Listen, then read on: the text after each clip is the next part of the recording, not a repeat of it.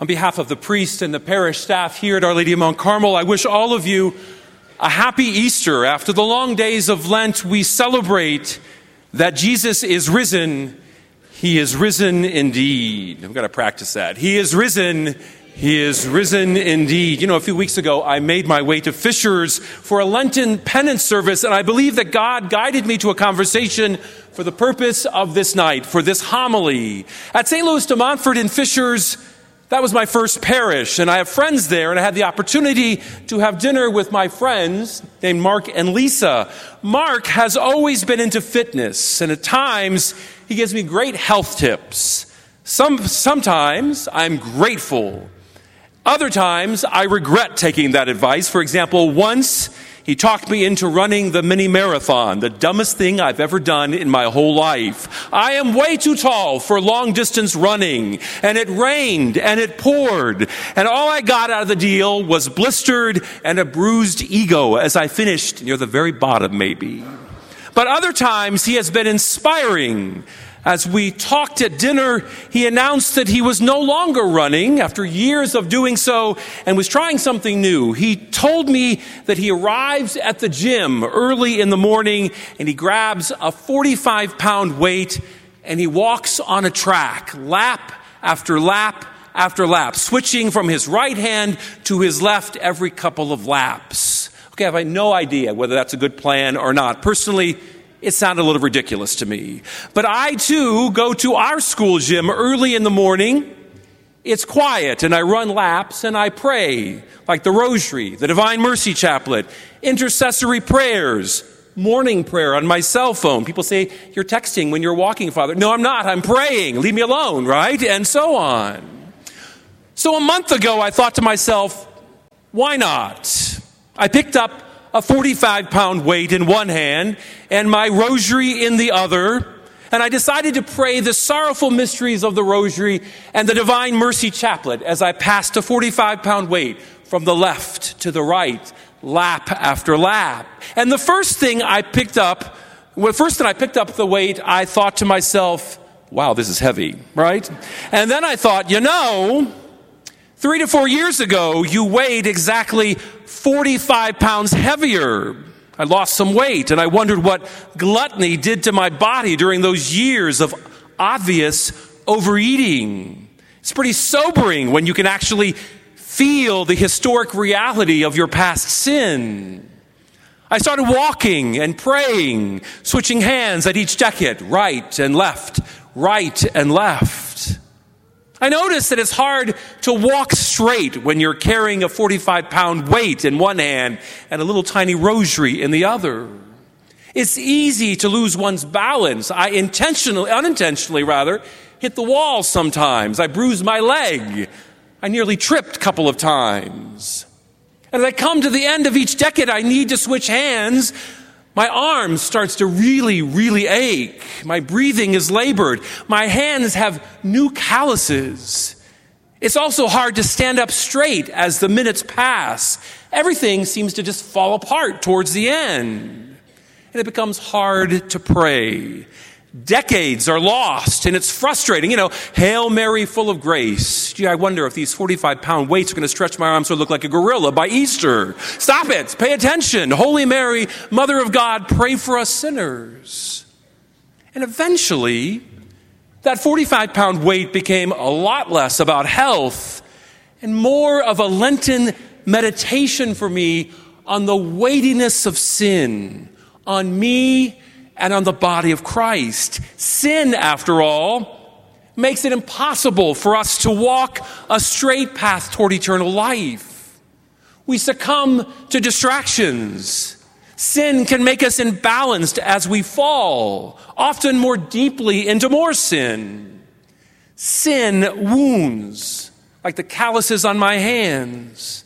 A deeply sinful life starts to show up on the outside, like the effects of overeating or the effects of addiction. Sin is distracting. We lose the ability to pray effectively as we walk towards sin and away from God. And nearly every day, as I picked up that 45 pounds, I reviewed the wages of sin, as Scripture tells us, as I made the laps early in the morning during the Lenten season. Sin is heavy. Sin deforms. Sin distracts. Sin frustrates us. Sin isolates us. Sin overwhelms us. Sin hurts us.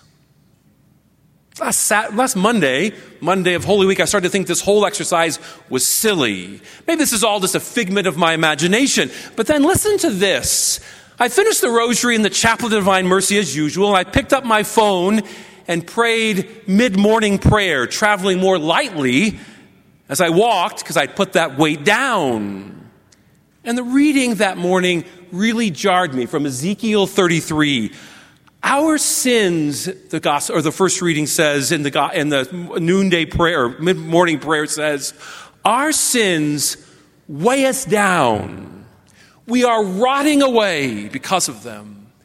How can we survive? And the reading continues, as I live, says the Lord God, I swear I take no pleasure in the death of the wicked man, but rather in the wicked man's conversion that he may live. Later, I picked up the Catechism, was reading about sin. Sin is present in human history. Any attempt to ignore it or to give it this reality other names is futile.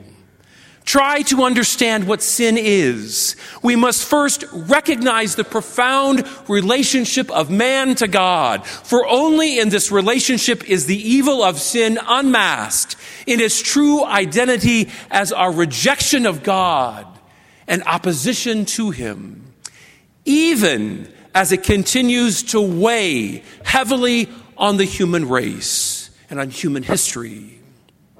Yesterday, the Stations of the Cross moved me greatly, most particularly the third over there, and the seventh, and the ninth stations, when Jesus, the Son of God, the God of the universe, falls under the weight of the cross.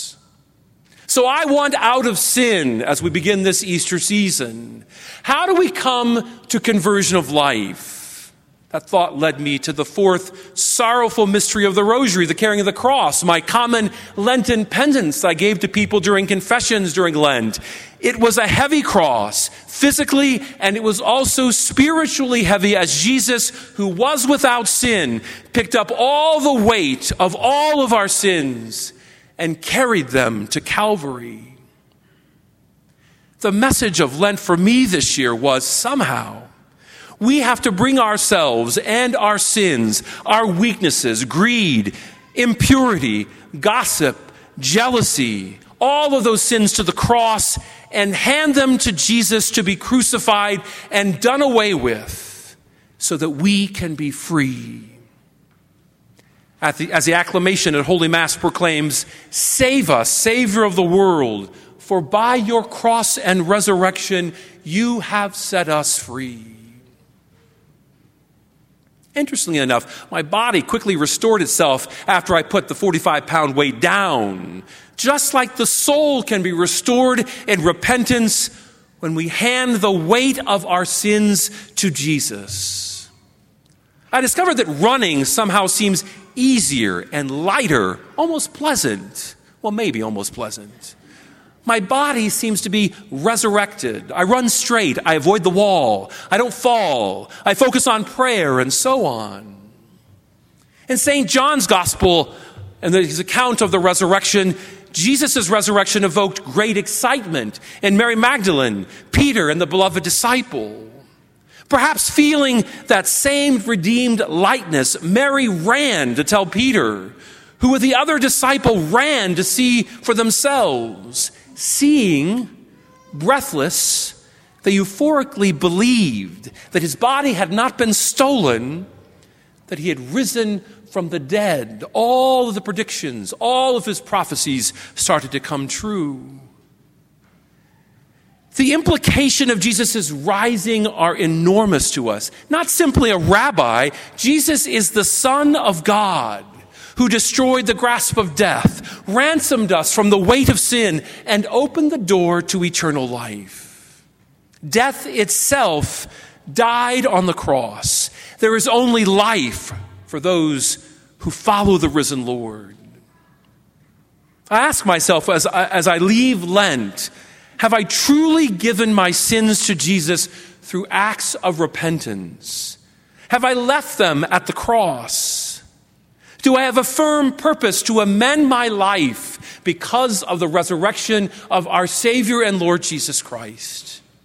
Am I slow to understand the scriptures that Jesus had to rise from the dead, as were some of Jesus' disciples? Or am I a runner, like Mary, like Peter and the beloved disciple?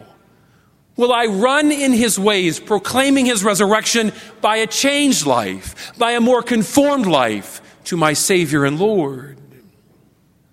Easter is an invitation to take faith seriously, to commit ourselves to its practice every single day. The good news is that each time we do so, and each time we fail but try again, we are running lightly toward Jesus, our door to eternal life. Almost 60 men, women, and children have been running toward Jesus and the sacramental life in the last weeks, months, and years at Our Lady of Mount Carmel. Interestingly, they join 37,000 potential or future Catholics tonight who are coming into the church tonight. And they will be initiated and cleansed this evening.